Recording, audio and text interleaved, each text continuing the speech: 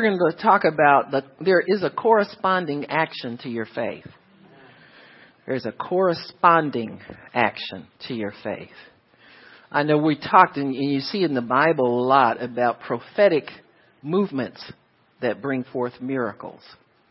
But in your life every day, you don't have such things. There wouldn't be much to faith if every time you stepped out to obey God and do something miraculous happened.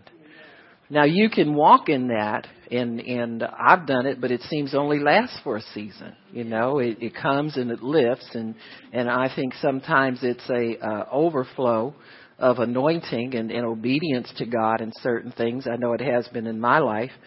People who aren't ministers can walk in a grace in God, I believe, from season to season. There is such a thing as a gift of faith, which will rest on your words only for a season because it has such miraculous power on it. It's extremely powerful. And that'll happen from time to time. But in general, you don't want everything that you say to come to pass. Now, I want the grown folks to you know what I'm saying. Let the babies go to sleep, but you grown folks, I want y'all to be listening. But it is a wonderful thing when that gift of faith is in operation. You can see how strongly God wants to bless us and how much he wants to do things that he says he's going to do. But then you see the mercy of God also in pulling that back in certain ways. And so, but faith has always a corresponding action to make it alive. Without works, faith is dead, being alone. So I'm going to read that to you from the book of James, and that's where we get started. In James chapter 2, in verse 14, it says, "What does it profit, my brethren, though a man say he hath faith and have not works? Can faith save him?" So here is the big question, the Christian dilemma. In all of our talking, how much of it is followed up by a corresponding action so that what we're talking about can come to pass? We all say we want things that God promises in the Bible, but if it's never followed up with a corresponding action, then we don't really want it. Or we're ignorant to the fact that the Holy Spirit is knocking on the door of your heart saying, okay, you want that? Do this. Because that's pretty much how it works. Because there is a follow-up to your faith that's an action that makes your faith alive. People like to talk. Huh? When I was a young girl growing up, and ain't been that long ago, so y'all stop it. Always somebody in the crowd trying to, dip in your business. Get my business. But when you're a teenager, people as teenagers, you don't have a lot of wisdom and you don't have a lot of knowledge. You don't have a lot of common sense when you're a teenager. But you got a lot of hopes, wishes, desires, and a lot of mouth to go along with it. And so I had to realize as a young girl that every boy that told me he liked me,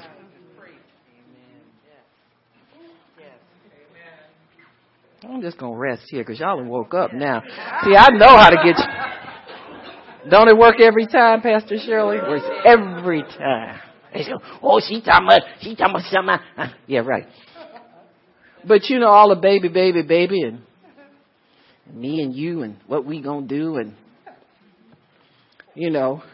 was only a prelude to something illicit, illegal, immoral, and would wreck your life. So I learned that most of what people do is talk to see if they can get somebody to believe for them what they want. I'm going to say it again. Most of what we do is talk to try and see if we can convince somebody else to believe for us something we want. It's happened in the church a lot. People believe it for the wealth transfer. So if as a preacher, I can get you to believe that there's going to be this great transfer of wealth to you if you give to me, See, I got my money and you still waiting on yours. And I can tell you it's coming. Huh? So a lot of talk is done to convince the hearer to believe my words so that you can act and do something to help my life.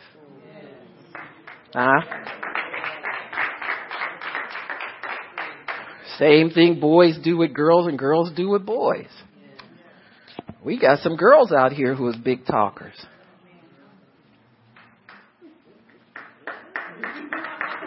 Scared. Y'all scared to clap, huh? Well, you know, I got my own job. I got my own apartment. I got my own. Hey, we got a prayer about girls like that. Huh? Only let me be called by your name so I can take away my reproach. Put a ring on it. Huh? Hey. Will leave you high and dry. You ain't never had domestic violence till a woman jump on a man. Man, that's a horrible something to see.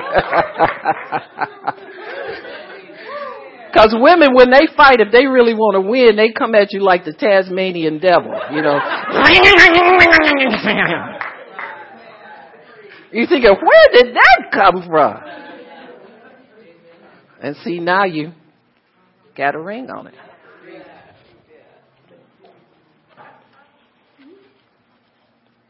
And if you don't have a ring on it, you ain't got no business with it in your house and in your bed.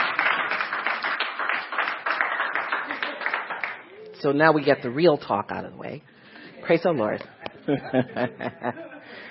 But it says here in the Word, what does it profit you if you say you have faith and have not works? Can faith save somebody if they don't have works?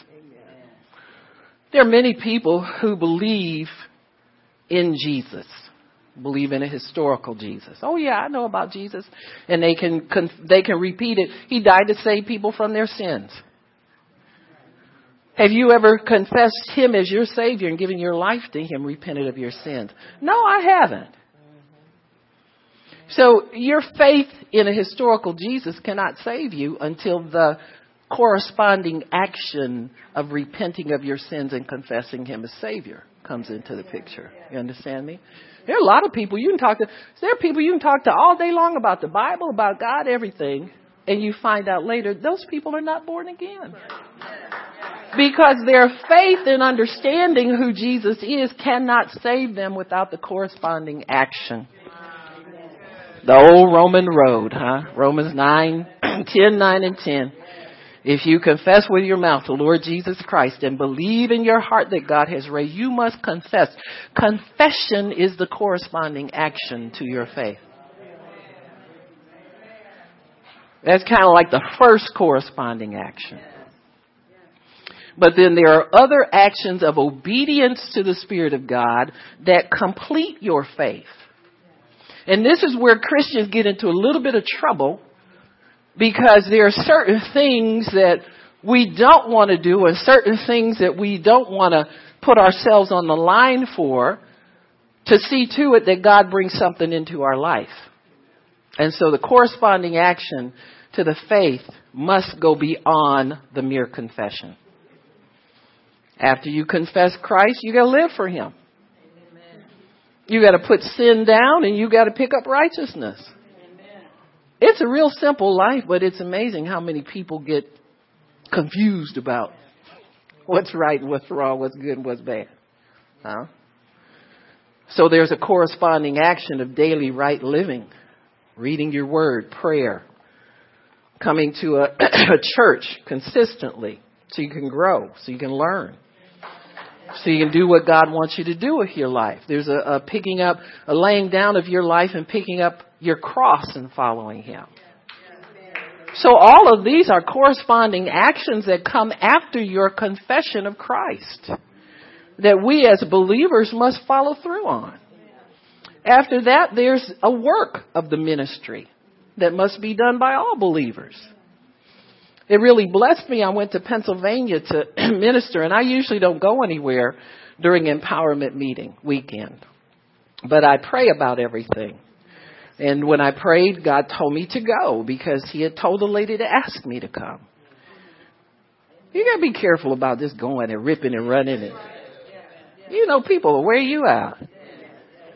Well, I saw you on so-and-so and such and such. You got to come here. You got to come. You know what I'm talking about. You really got to pray about things. But it blessed me because we've had here at Healing School miracle services for years. And I always give the altar call if you want to receive the impartation for praying for the sick, healing and letting God use you to heal the sick. Come forward. I have never seen so many pairs of hands stuck out.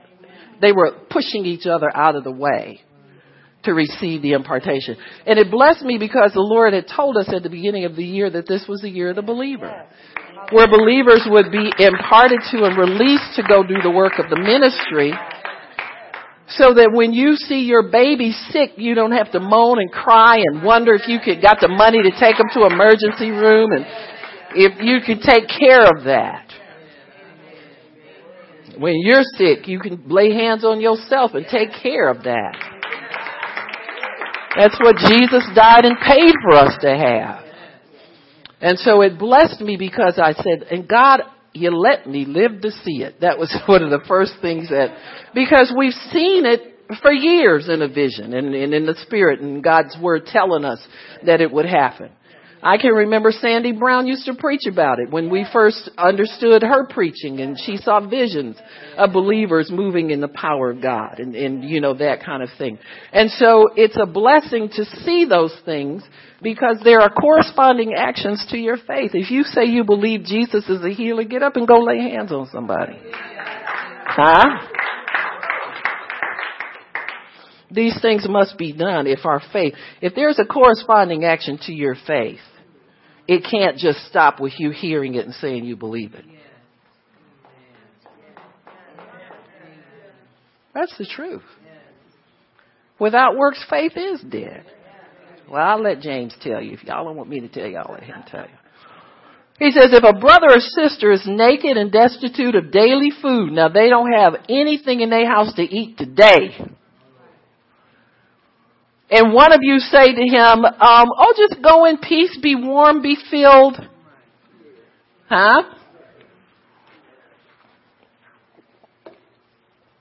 People say be healed. Be blessed. It's just something to say. Christians, we're masters at making stuff up. I always say there's three types of believers. There's believers, unbelievers, and make-believers. You got me? And we got all kinds of them in the church. Believers we need more of because the make-believers is crowding everybody out. But if you say depart in peace, be warmed and filled, and you don't give them anything that's needful for the body, what does it profit them? Even so, faith, if it has not works, is dead, being alone. Your faith needs a helper. Your faith needs you to do something to help it so that it can bring into your life what you say you want God to bless you with. Well, I'm just waiting on God. No, he's waiting on you to do something with your dead faith. You can tell your faith is dead because sometimes you've been praying for something for a long time and you get to the point where you say, I don't even want that no more. What's taking God so long? That's you. Ain't done no corresponding action to bring your faith alive. You're fighting your own dead faith and your own dead self and then blaming God for the deadness of your faith. When all you got to do is obey the Holy Spirit. I don't care how long it takes me to get something. As long as I'm obeying God every day, I'm happy. I don't miss stuff. I know when it comes here, it's going to be more bills to take care of it. Everything that you get, honey, has maintenance issues with it. You got to have it insured. You got to have it licensed. You got to have it. You got to pay the taxes on it. So I just as soon be happy expecting God to bring it any day and living by faith. Corresponding actions are always obedience to the Word of God. So he says in verse 18, he said, yes, a man may say that he has faith. He says, you have faith and I have works. Show me your faith without your works and I will show you my faith by my works. Faith without works will be an empty hand. Faith with works will be full. There's evidence that you believe God when you believe God.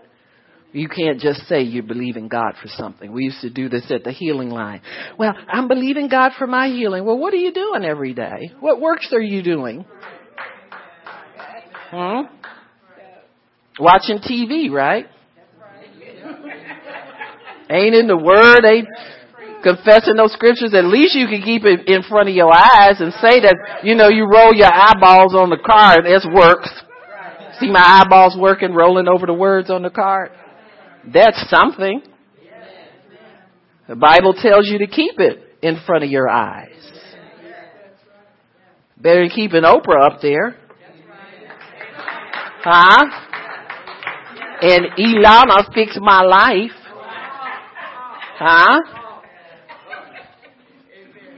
She ain't fixing nothing. I mean, now granted, the lady got skills. The people she working with, I don't envy her none. You understand what I'm saying? Because I'm hoping they don't come up and ask me for nothing. Some of these people.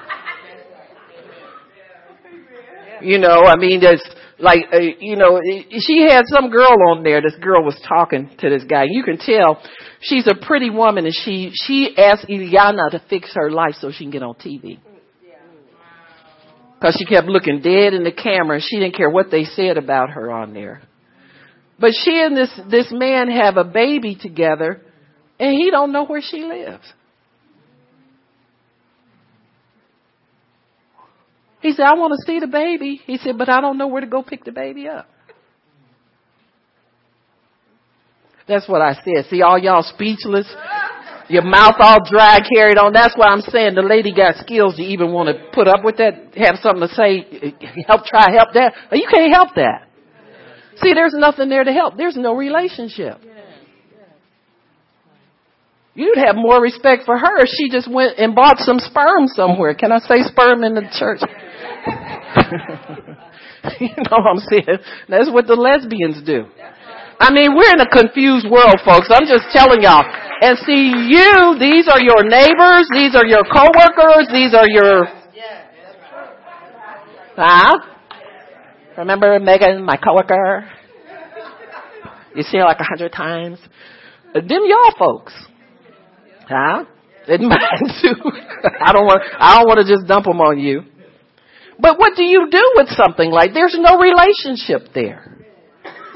And so there's many, many things as believers that we have to confront and issues that you have to face in this world, a very, very sinful world that takes the faith of God. There's an action in God that's going to help people. But we have to stay with faith. We have to work our faith and have works to complete our faith and works to show that we believe God, because without faith and works with it, it's impossible to please Him, folks. It's not just believing His word and say you believe His word, but you got to get up and do what the word says to do. So He says, I'll show you my faith by my works. You believe there is one God, you do well. But devils believe also, but they got works to prove they believe God. They tremble when you mention His name.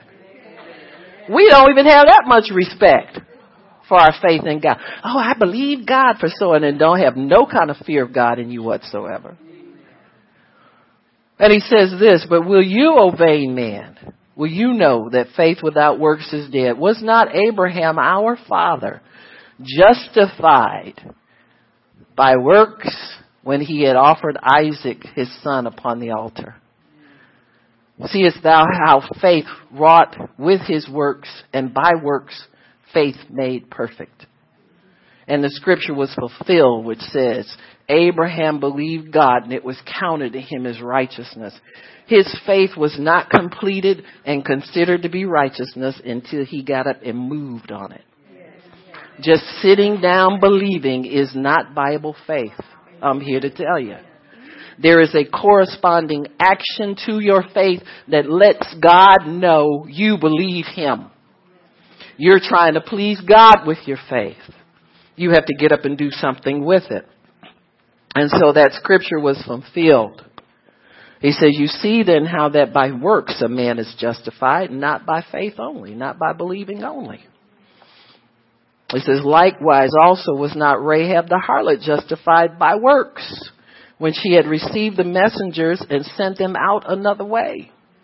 So that was added to her righteousness account because she fulfilled on what she said she was believing them for. When the spies came to her, she agreed to hide them and help them, and they in turn came back and rescued her and her family. Suppose she had not hidden them. Her faith would have been dead. She'd have been dead too. And so we have to understand that there's always a corresponding action to our faith that allows that faith to be completed so that it can please God. Now, faith in word only winds up being an argument. It's what's considered to be mental assent. Your mind is going to bug you until you get up and do something with the Word of God. And we've all been there. Well, I would like to, I'll give you a famous example. You want a new car. And you know you don't have new car money. Praise the Lord. So what do? As believers, we start lying to ourselves. Lying confessions. I believe I receive. Therefore I have. Oh yeah, I know what I'll do. They say you gotta write the vision down and make it plain. So you go cut that picture out that Escalade. Put that up on the refrigerator and make it plain. You know we go to the refrigerator more than we go anywhere in the house. So you know you're going to see that all the time. You see it in my Escalade. I believe I receive it. Therefore I have it. Then you go to clean it out the garage. Oh, yes. Yes. Yeah. That little beat up Honda you've been driving, them things sound like tin cans. I mean, I don't have nothing against nobody. Hi, sweetie, you want to give me something? All right. Go over there with Gigi, okay? All right. That's good. So we put our little picture up there. We started making room in we think that's going to convince somebody to do something for us. See, we all know the ritual religious stuff to do. But has God really spoken to your heart? And remember Brother Hagin with the Rhema word? He built a ministry on Rhema. It was a word God spoke to your heart. It wasn't something you heard in a sermon somewhere and you get around the saints and you listen to how they talk and you pick up their little jargon too so you can sound like. See, that's the new religious spirit. When we were in the churches where you remember the church you went to and y'all wasn't saved and didn't want to get saved, and when they talked something serious, you felt real bad and you didn't come back for about a couple of months? Well, in those churches, if you were religious, how did you show you were a part of the crowd? You could sing the songs without reading the words out of the hymnal. You knew you were a part of the crowd when you knew the words to all the songs that they sang over and over and over again. So that was religious acceptance back in the day. Nowadays it's the confession. It's taken the place of the familiar hymn, and now you can sing it without, sometimes people check it a little bit and look at the book way down low and stuff like that. But then you got to the point where you knew them all and you were in the club. In every generation, there's a Christian club to belong to.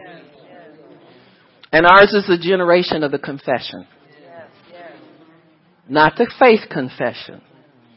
This is more like your parrot would say. I believe I receive. I love the Lord. Praise the Lord. He's worthy. We suck, but he's worthy. It's true. We're liars, but he's worthy. It's the truth. That does not please God. We might as well stop. I mean, it's better than cussing, but it's almost the same thing. Because we're damning ourselves with our own confession because we think we're fooling somebody and trying to fool ourselves into thinking that's real Bible faith. And it's dead because it's never got in your heart. It never got grafted in. You never meditated on that word to make it real to you. You never dealt with God over that so that God could tell you, yeah, I got that Escalade for you. See, most people want them until they confront paying for them. See, that's the work that's going to prove everybody. It's go sign on the line. But without that work, your faith for your Escalade showing up is dead. Being alone. Faith in word only winds up being an argument. This is what's called mental assent. You just agree mentally to the word that you hear. There's no faith. There's no believing. There's not a whole lot there. It's just all mental. And and what that does is this. Anything that's not residing in your heart. See, your heart is the place where God resides. Your heart is a secure place for anything. It's a secure place for the word. Your heart, if you love somebody, you allow those people into your heart, don't you? And it's hard to get them out there. To get them out of your heart. Sometimes people, when how people get married, divorced, they never let people in their heart. They just, dead works. But once something resides in your heart, that's a place where righteousness resides. That's a place where God resides. That's a secret place. And once people get involved in your heart, it's hard to remove them out of there. See, they'd have to do something real, real wrong, and then you still have love for them. Now, we all been there. Some kids, you see children who have parents that ain't worth 2 nickels rubbed together, and they still love them. They'll still believe them, and my daddy's coming over to take me. So, you understand what I'm saying? It's hard once something's in your heart. It's the same thing with the Word of God. I remember when I was first saved, every other week I thought I'd lost my salvation. I kept looking in the Bible. What's the unpardonable sin? Did I do that? You all been there.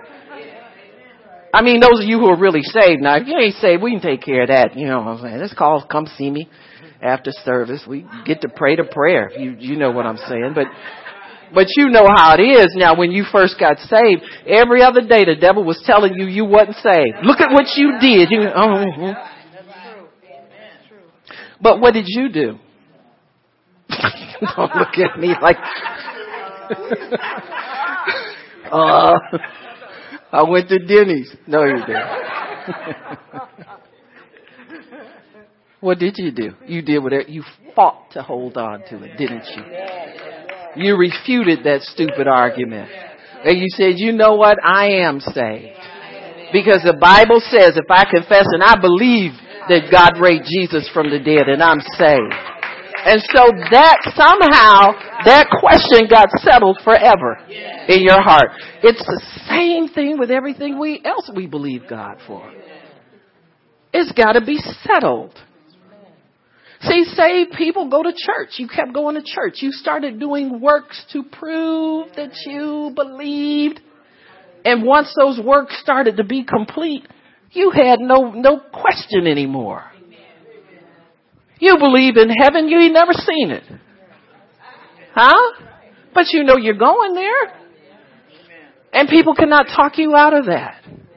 So when that rhema came into your heart about accepting Jesus as your Savior, and you did the obedience, you did the corresponding action, confessing with your mouth, then you had to do other actions to follow up on that, to prove your salvation and prove that you were saved.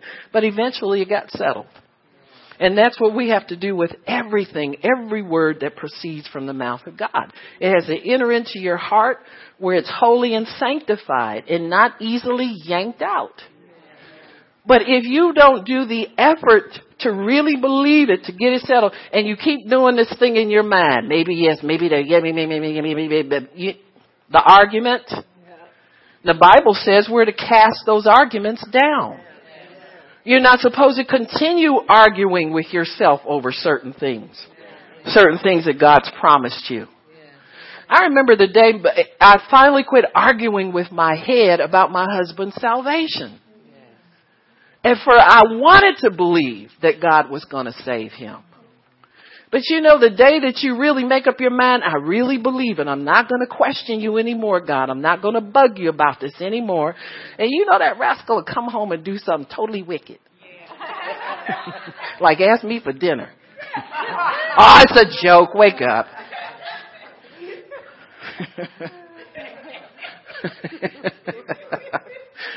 You know how that goes. You want to believe, but what are you doing? You say you want to believe God's word, but where you got your focus, your attention, and your eyeballs? In the natural.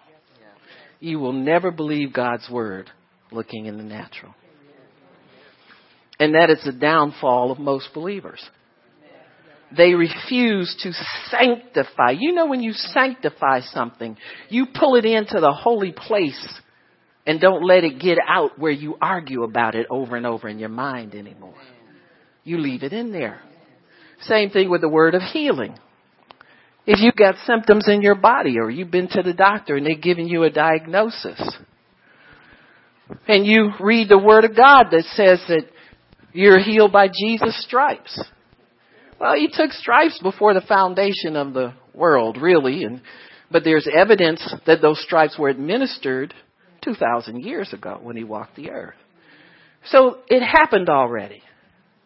And so if you believe something has happened already, you take possession of it in the now. So you say, I am healed. And so your mind starts fighting you over that. Well, look at you. Huh? Your blood pressure's still high. You still got symptoms. You know that runs in your family. Huh?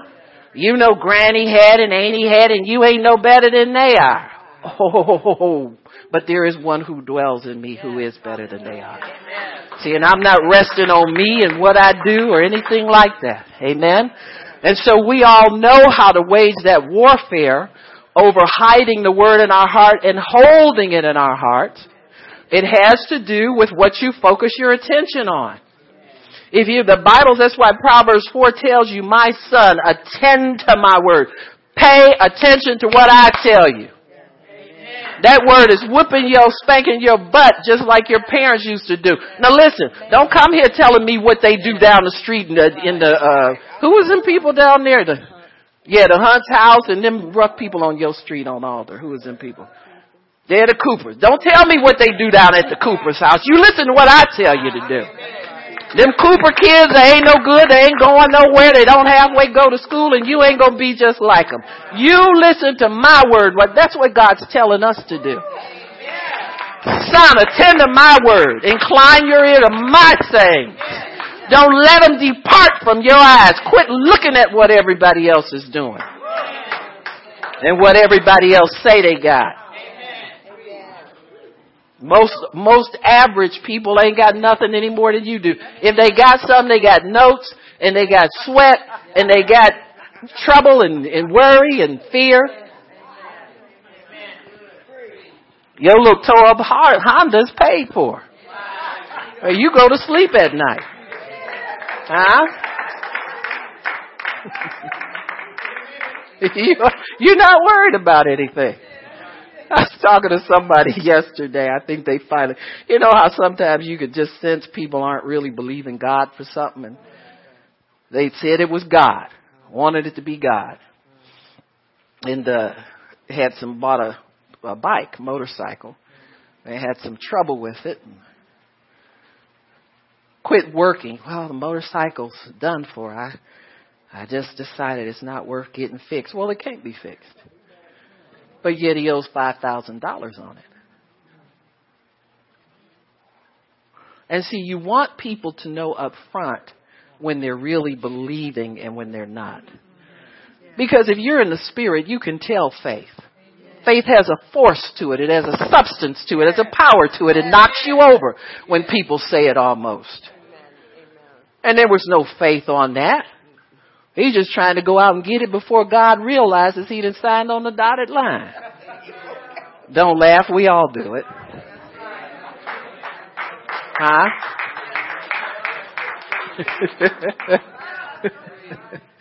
We all want God to co-sign everything.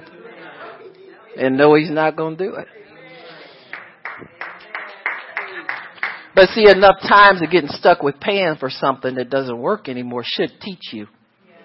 But you know what? I'd rather have the Holy Spirit teach me how to obey God up front and save myself a lot of trouble. Huh? On the back end. Because that's where you have to pay for everything. You see. After the whole deal is over. Did God tell you to do it? We're going to all know. Huh? People, we go around bragging to each other. God told me.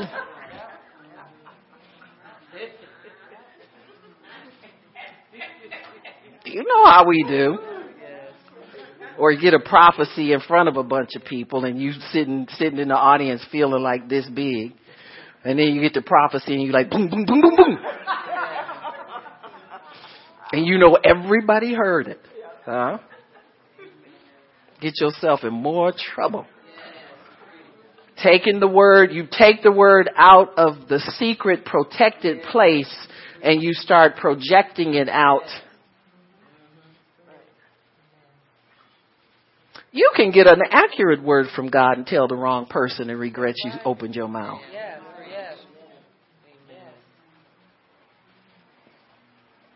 I remember being in a line when I was young in the ministry, and I was working in a women's ministry because that's where God told me to be. And I learned a lot there. Was trained. You know, I learned how to evaluate things based on God told me to come here, and I'm going to get what he told me. You know, I'm going to look for God to give me something in these situations. And that's not to say that you didn't have difficult situations sometimes, and some things happened that weren't God. And I remember being in line and getting a prophecy, and there was another woman that got a prophecy as well or something. I don't know. But anyway, later on, I said, I was excited. I said, he told me that I'm going to teach. And she said, oh, you just got the overflow off my prophecy. Like I'm a stepchild or something. But you know what? That taught me something. You see what I'm saying? Sometimes lessons may hurt your feelings, but you got to learn from it. And you know what God told me? He said, you are not to release anything to anybody without my permission to tell somebody something. He said, what goes on in Vegas?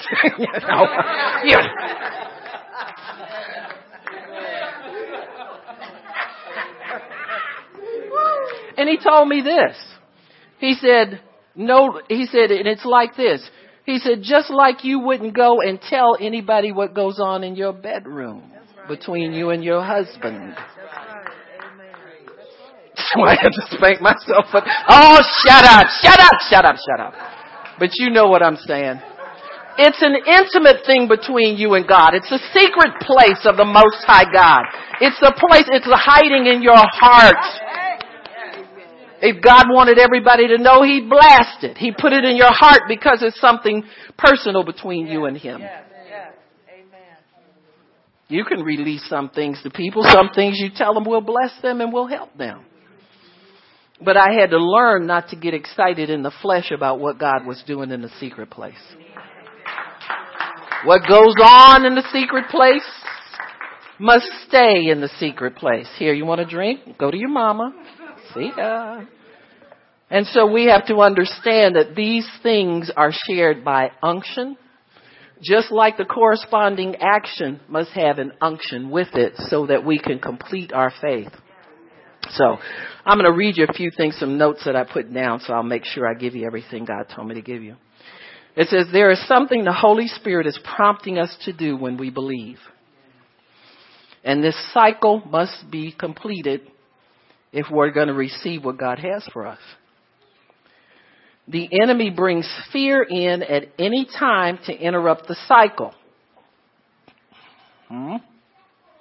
So if God tells you, in your heart that he's going to give you a new car, what kind of car you get really is up to you, according to your faith. You got Escalade faith? Go for it. But I'm going to tell you, if you don't have Escalade faith and try to jam that bad boy in your... See, when you get the insurance increase, you're going to faint. You understand what I'm saying? So come on, y'all, let's do this normal. If you want to eat on a regular basis, you got to...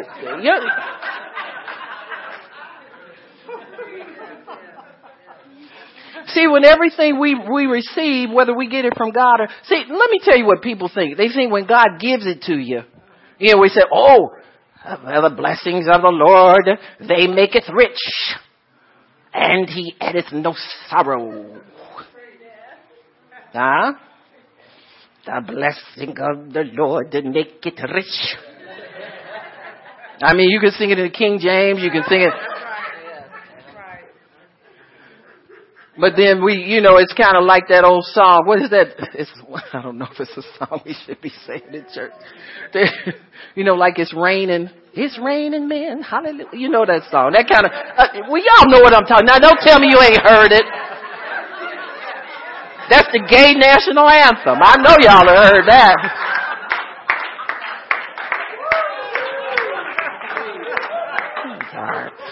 I preached yesterday. I preached the day before.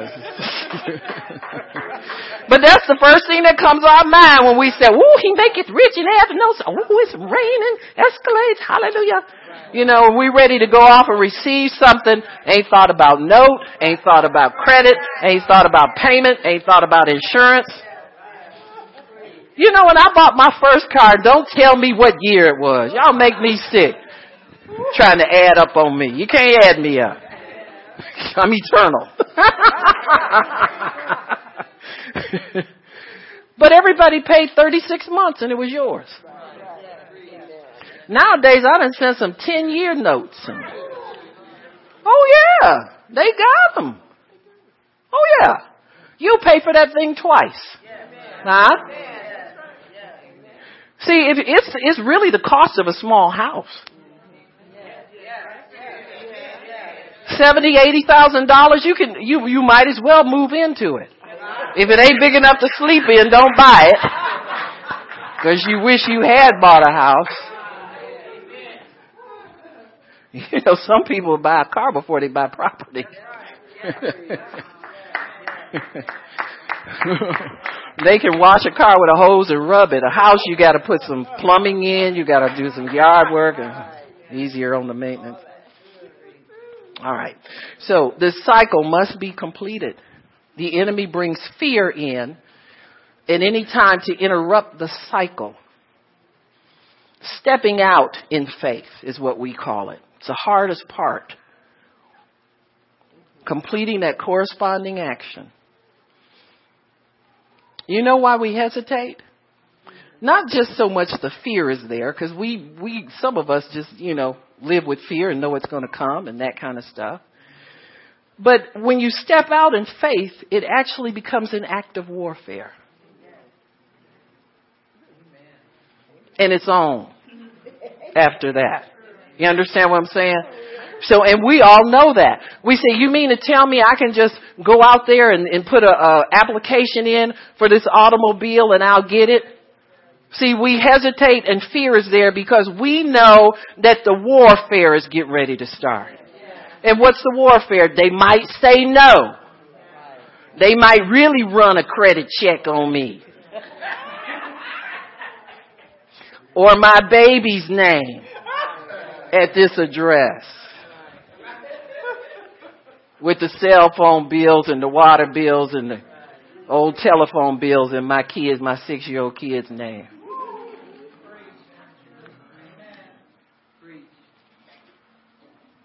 Fear produces double-mindedness. And see, the argument in your brain starts. Well, did God really tell? Maybe he didn't say I could do. Well, so the first warfare you got to conquer is in your head. Huh? Where it goes boom, boom, boom, boom, boom, boom, like back and forth, back and forth, back and forth. He said yes, he said no. He said yes, he said no. He said yes, he said no. That argument's got to be settled. Because once you step out, then you could really get your feelings hurt. See, when it's only warfare in your soul to believe what's in your heart, that's a private warfare. Nobody knows it but you and God, what you're going through. But once you step out to do that act for real and get the environment you live in involved in it, then it takes on a whole different. You go to a car purchase agency, a car dealership, and some joker that's just smoked a joint with holes in the bottom of his shoes makes you feel like that big because he tells you no. You got me?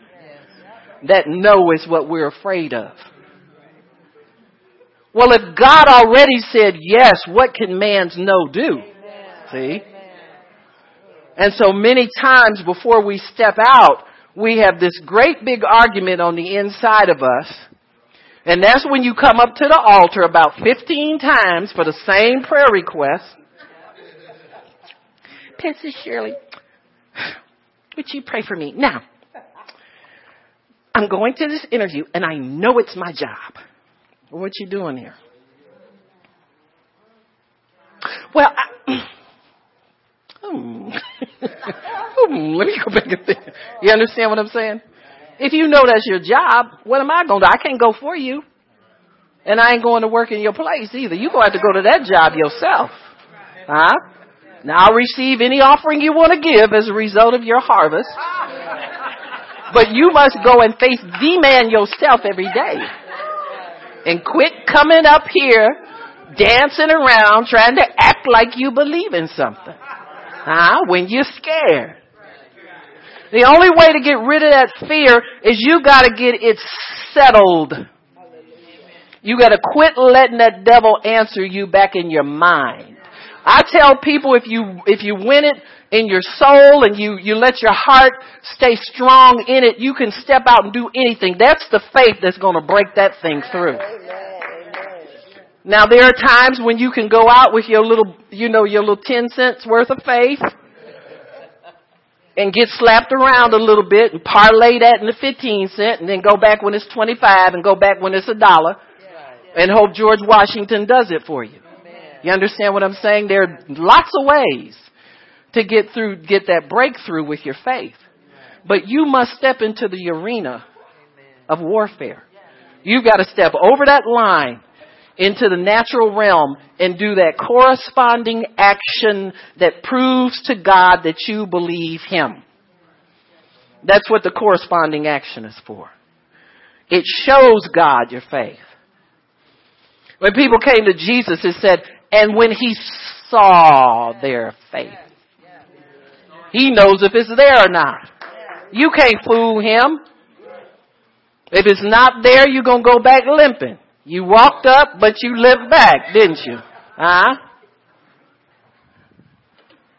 Devil rough you up real bad and send you right back home. And you say, well, God, I thought you said. He said, I did say. I told you could have it. But do you really believe me? How many times did the prophet's servant go back?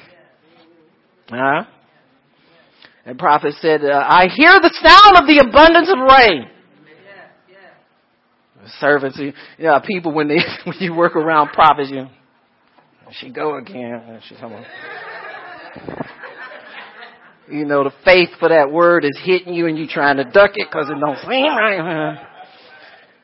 I guess I'll go on out here. You just humor her. She getting old, She don't get them words like she used to, She trying it though. I'm gonna walk on out here just to. Servant came back. I don't see it. Go back again. He told you it was there. Go back again. What do we do when we look for things? Most of us are looking with our minds. What's in your mind when you go there? If you got doubt and unbelief in your mind, you ain't going to see nothing God told you was there. I got news for you. It won't be there for you. Took 7 times for that knucklehead servant to finally get in faith because he saw the prophet was going to wear him out. He said, well, I guess I better believe him. See, about the trip number 6.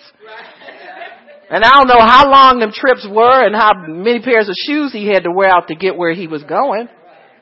But see, you get tired of running back empty-handed after a while. And so you may, I guess God must be saying I can have this. I guess I'll believe him.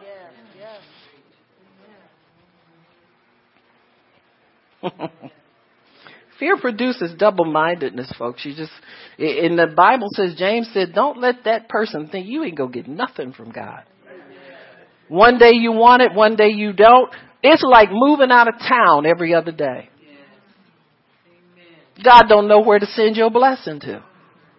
Because you asked him when you asked him, you was in Cleveland, and now you done moved over to Las Vegas, where they don't believe nothing. You understand what I'm saying? So he says, well, I need to send your package. Just stay in one place so I can send it to you. Unstable in everything we do when we're double-minded. We want the results of God, but we don't want to pay the price. There's a price of believing. We feel that the works we have to do will produce too great a risk for us to step out on them. And really, they don't cost us anything, but to step from one realm to the next will cost you everything.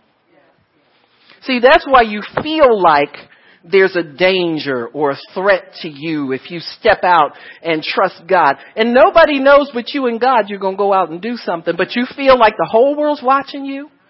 That if you fail, you're going to fail and everybody going to know it and talk about it. And if you feel this sense of great loss. And see, the loss to you is great because you're going to finally have to divorce your flesh from telling you you can't do things that God didn't tell you he was going to do this for you. Or if you receive the promise of God, it's going to cost you so much you're going to wish you hadn't done it. See, when God tells you he's going to do something, he takes care of all the red tape involved with it. See, if your mind is caught up in the red tape of situations, you'll never believe God. You got to win that argument in your mind about the red tape. What is red tape? Well, if I pray and ask God to send me a husband, y'all going to sleep on me, so I'm going to have to go there. Now, first of all, let me tell you, God. So then we go down our list of don'ts.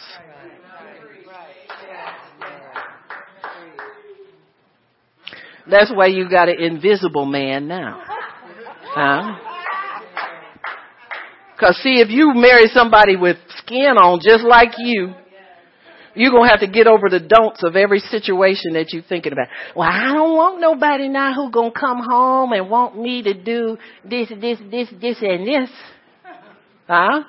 That's cheap, baby, compared to what real life is. They want this, and this over here too. You got me? And God will make you do it for them. Very weak hand clap. But where'd that little baby go with my drink? She really took my drink, didn't she? See, God will take care of the red tape. See, that's why this faith works by love. See, you got to have love in your heart to get anything from God. And you got to love God enough to endure whatever it takes to live with that promise every day. Woo, I didn't get much on that. Well, that's okay, because that's really what it is. And most of us are wanting things, but we love ourselves more. Huh? Thank you. The Bible says they overcame by the blood of the Lamb and the word, and they loved not their lives unto the death. And marriage will kill you. And raise you up again. I thought I was dead, but I've been raised up again. Huh?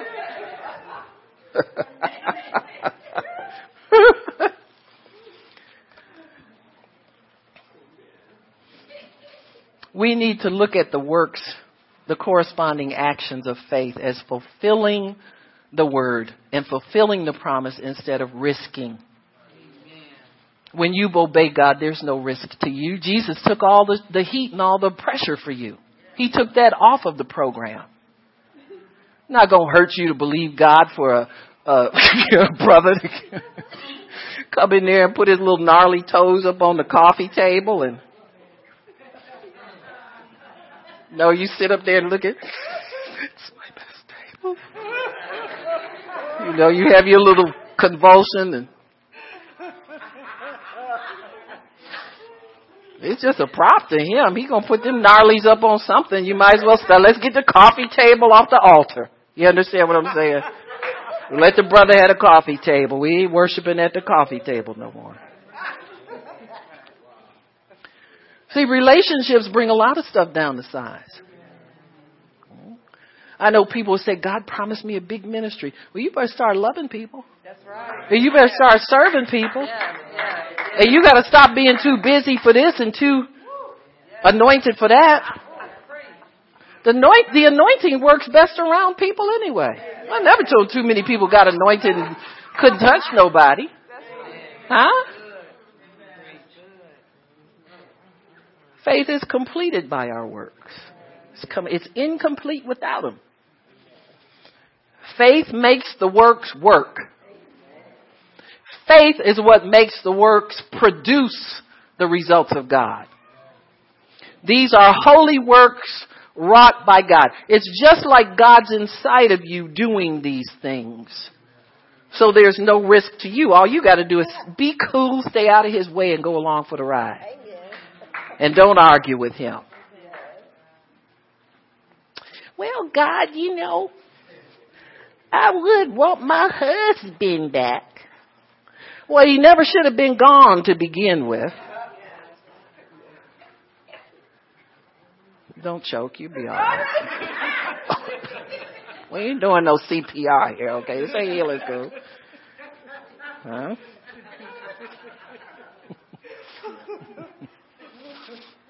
See, what happens is this, especially with Christian women. When he's home, you're desperate to keep him there. When he leaves, you think, it didn't kill me after all. I thought I'd die, but I'm still here. What else can I do that I couldn't do before?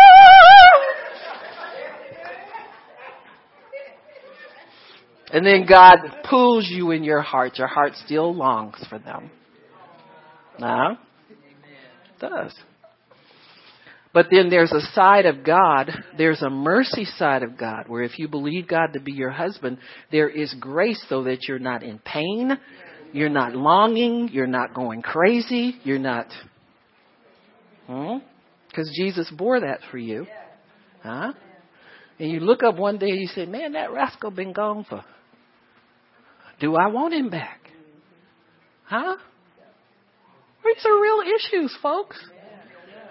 Then you go to want to bargain with God. Well, if he comes back, Lord, I saw him recently and he's put on some weight. I want you to get him in the gym before you send him back here. I've got a membership now and I can't have anybody holding me back. No? well, I'm a minister now. And if he's not going to serve you, he's going to hold me back.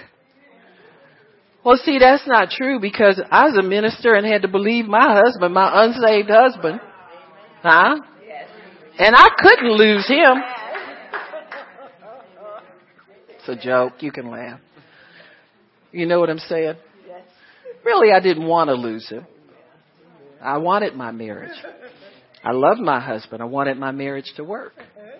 So I had to fight a kind of warfare that had to keep me in a place of submission when I felt like somebody wasn't worth submitting to, if I can say that. See, your religious mind will say, well, they ain't saved. They don't read the Bible. They don't go to church. They don't do this. They don't do that. Miss Nola, go and tell the men to come back in here, okay, please. They don't do this. They running from the word. Say, come back on in here. In Jesus' name. See, that's the beauty of having everything in one little area. I'm going to open that door in a minute and preach out there. But you know what I'm saying. These are warfare things. You have to make your mind quit fighting you on the what ifs. What if he comes in here and he's like my daddy or my uncle or somebody else I know or some ex-boyfriend or some ex-something, you know. You can't tell God how to bring people into your life. You have to accept people by faith. You have to do everything by faith. And you have to recognize that this is the will of God for you, and you have to do the corresponding action that is required to complete your faith. Sometimes all you got to do is embrace people and love them, and they change overnight. But see, what we do sometimes is we keep everything at arm's length until it measures up to our visual. Huh? You know, I wanted a man with a six-pack too, but mine had a keg.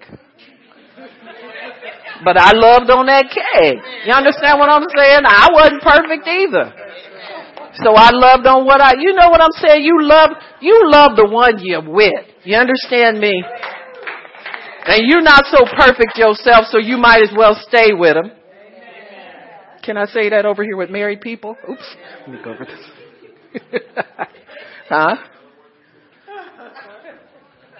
And believe God to change you, not them. We're the ones that need changing. Oh, hypocrites going to church and hallelujah and praying for everybody all the time. Then get home and roll your eyes. Gotta go home. Huh?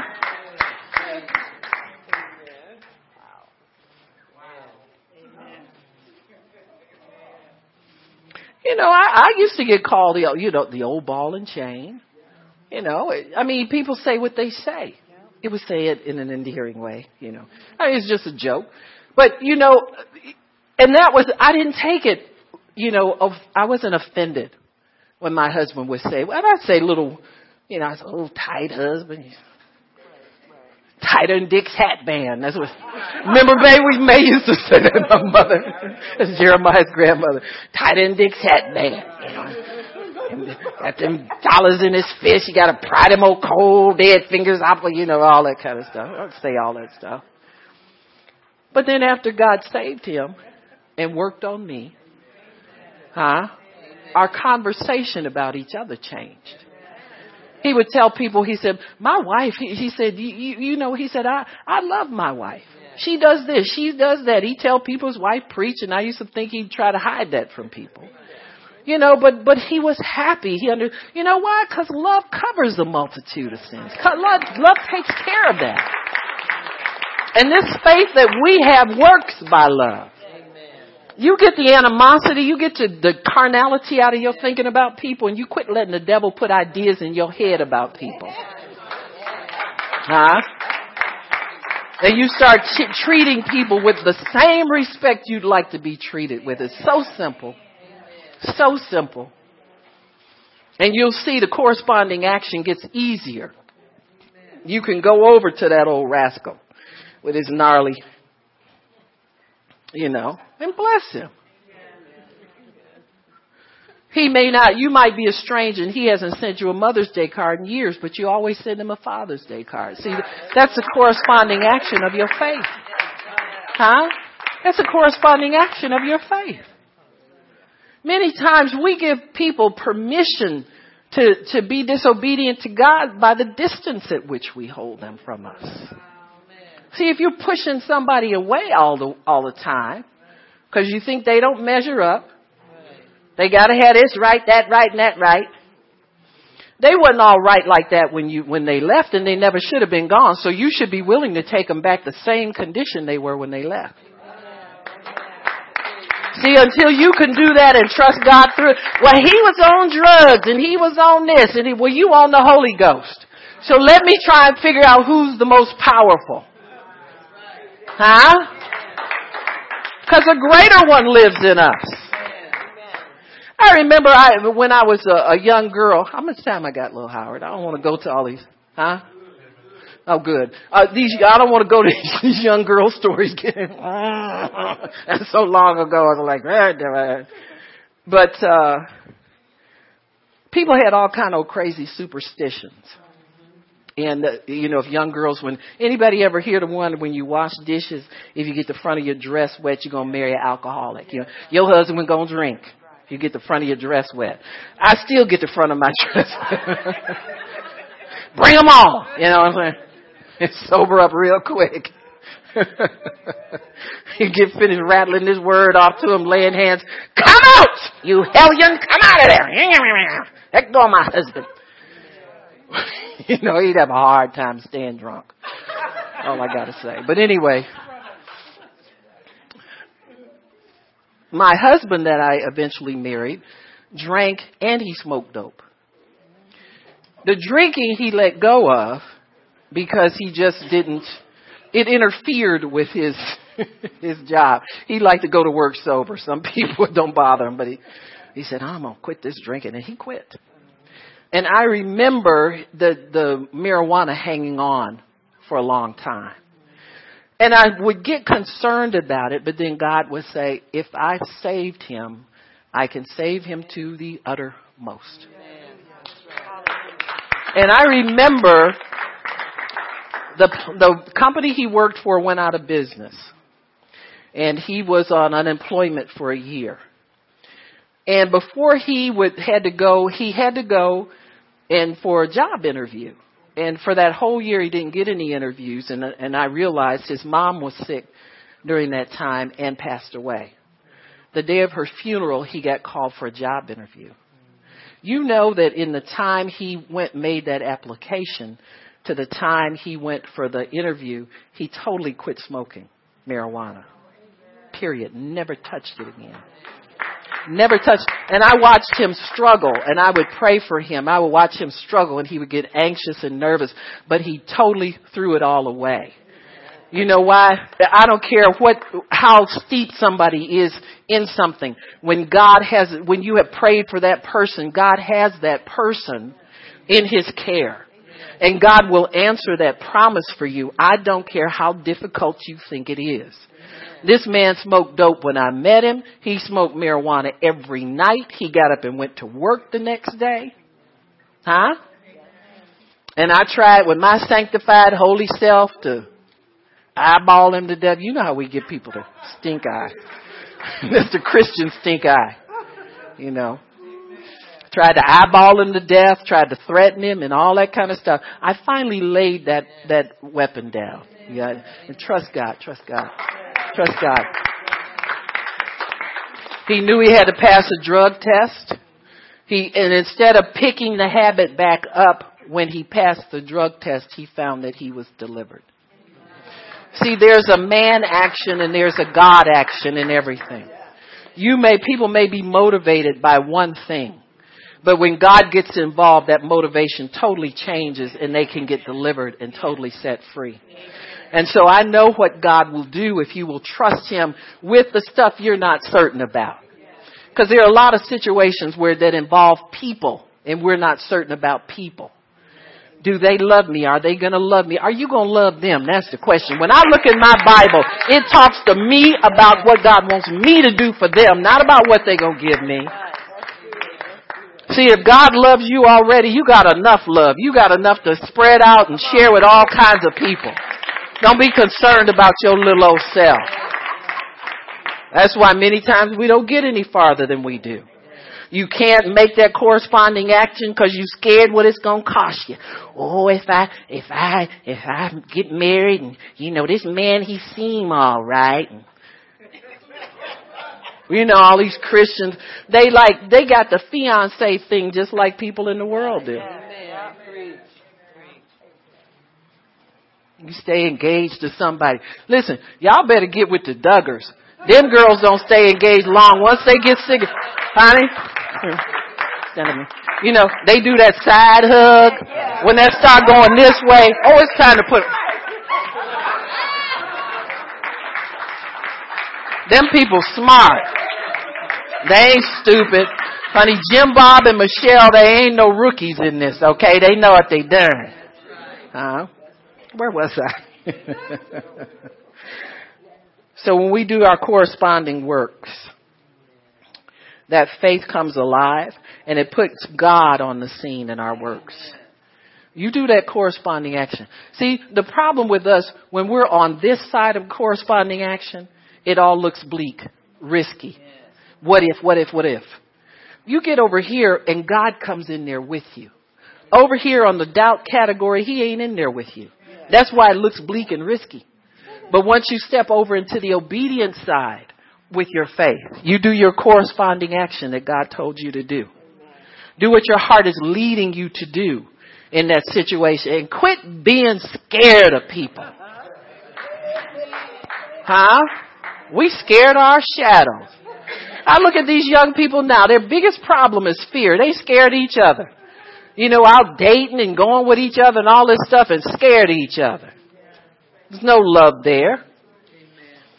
Love will put you in the company of the right person. Faith will put you in the company of the right person. But once you step out and do your corresponding action, God is on the scene with you. And then he starts working through you, and it's no sweat to you. But until you step out in faith and do what the Spirit of God is telling you to do, you won't know the power of God working with you. Our righteousness account grows. Righteousness account grows because of the faith we have that has appropriate works with it. That's when it's counted to you for righteousness. When you get up and do something. God don't believe you believe him for nothing till you get up and do something. You won't move him. When the young man that was lying on the cot, now check this out. This guy was being carried into a healing service. And he got healed off of the people's faith that was carrying him. It said nothing about his faith. Jesus said they couldn't get in the door. They ripped the tiles off the roof of the place and lowered him in to that room. And they said when Jesus saw their faith, that brother was riding in. Oh, he said, my buddy's taking me to the healing need. I guess I'm going to get some. I'm going to ride on in on it. Many times we got riding on in faith. But God honors it. Amen. When he sees it, he will honor it. Supernatural obedience will defy and is designed to defy natural understanding. It don't make sense to nobody. Your husband been gone 15, 20 years. Why are you sending him a Father's Day card? Because my faith works by love. See, y'all think I'm being made a fool of.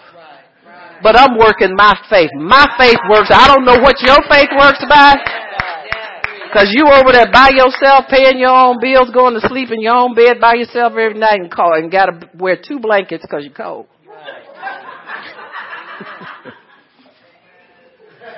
Give him some.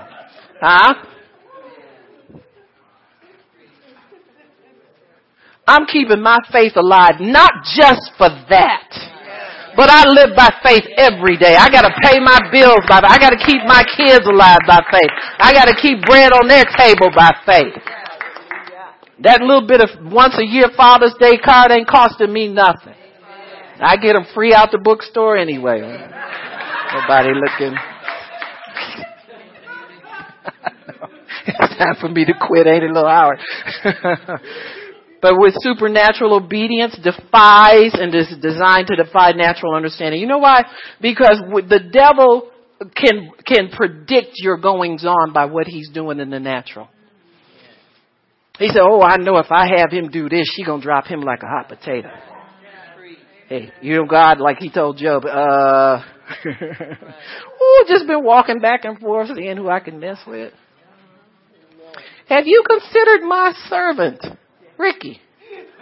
Huh? Oh, yeah. Your name gets on the list. All of our names get on the list as children of God. Huh?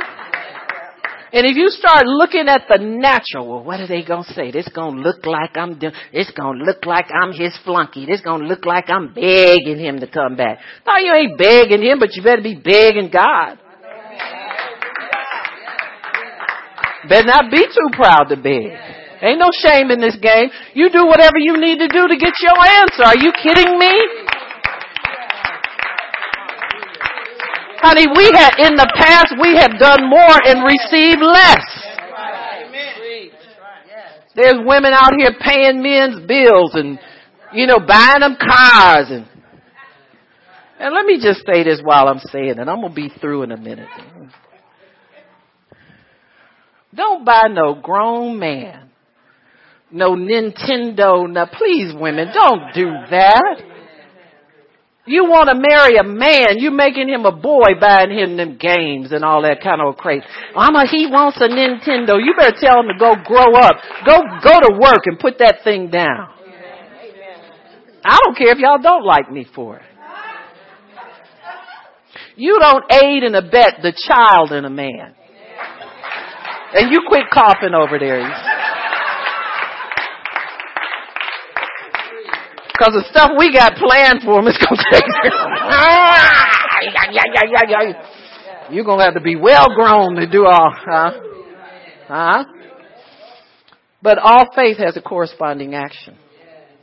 The Bible says Abraham believed God and it was counted him for righteousness. What did he do? First time he met God, God said, get up and leave your family and go. Where am I going, God? I ain't telling you yet. Just get up and move. I can't bless you where you are. That's what we all get. You got saved, you had to leave your friends. I hope you left them. You understand what I'm saying? You just go, some of them you have to get away from, some of them just disappear. But if you're in a kingdom, a new kingdom, you have a new location. Everything's different. All things have passed away.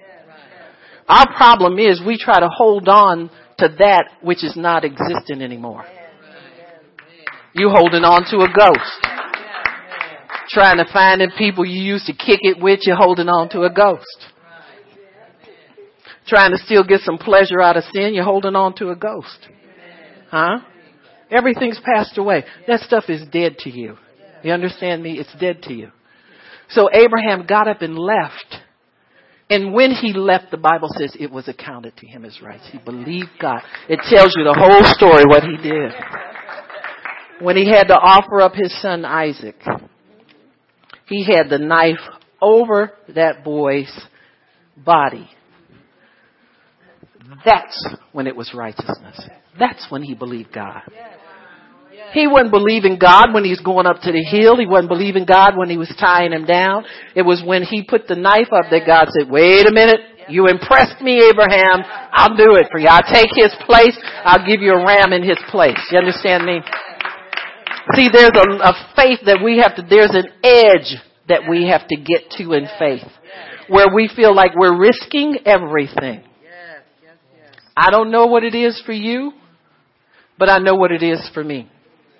Some of you are risking everything because you're stuck because you don't want to believe God for a godly spouse. But you're going to risk everything. You're going to have to get to the point where it's a hope against hope. Huh? Because that's where faith will push you to. It will push you to that level where you feel like all is lost if you don't do this. And when you get to that point, then God will answer. He will give you but you got to get to that point. There may be many steps between here and that point in your life. You may have to go some distance. You may have to believe God for some things. You'll have to form some friendships with somebody of the opposite sex and just know that's not the right person and you thought it was, and you just have to walk away from that. You understand what I'm saying? And just continue to believe God. God, I'm getting older. God. Well, He's taking you to the brink like He did Abraham. You'll have to get to a hope against hope situation to impress God. Are you kidding me? This ain't cheap, baby. This faith cost Jesus everything. Imagine being the King of glory and people spitting on you, sticking you with knives, poking you, making fun of you, slapping you, telling you prophesy. Who did that? You understand me? It cost Him everything.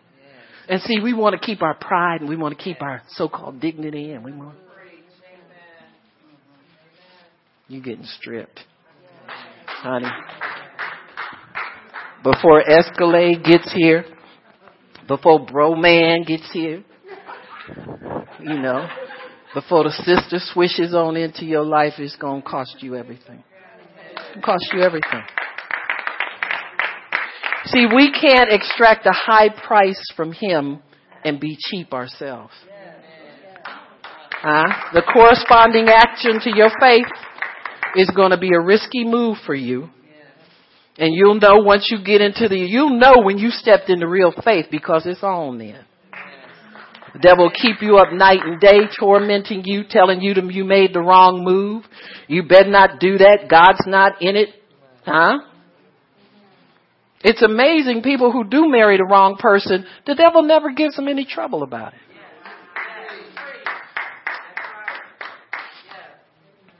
Just an aside. But God will make it right. You go to God with that. And you go to God at any time He'll make. Listen, don't get scared about making a commitment. God can work with people. He works with people all the time. A lot of people don't know if they married the right one or the wrong one. Just be right yourself. All right, stand to your feet. We're going to pray. Father in heaven, we thank You for blessing us to know that there is a corresponding action to your faith without which it is dead. It is DOA at the altar until we cross over that line of obedience and do what You have commissioned us in our hearts. We know in our hearts what we need to do to step over that line. Some of us need to put the word in our hearts. Some of you are waiting on God to do something. You don't have enough word in you to make it real. It's not real enough to you. It's really on the level of an idea or a fantasy. And God wants you to change that. Don't be scared to read in the Word what your life would be like if God did this thing in your life. Some of us are nervous about expecting more from God. God wants to do more for us. Some of us are reluctant because we know that it's going to cost us something. Our lives will have to change. Some of us in a great way, some in a small way. But God is the changer. He's the agent of change. Don't worry about changes that you won't have to make them anyway. God's going to make them in you. He knows how to accommodate your situation. So, Father, we thank You that You brought these things to our understanding. And, Father, we ask Your help in these situations where we know we must do more to make our faith active, alive, and You can give us the next step, the corresponding action that makes our faith righteousness, and we can expect with a good expectation what You're going to do for us. We thank You for blessing us, Father, in Jesus' name. Amen. If anybody needs prayer, come on.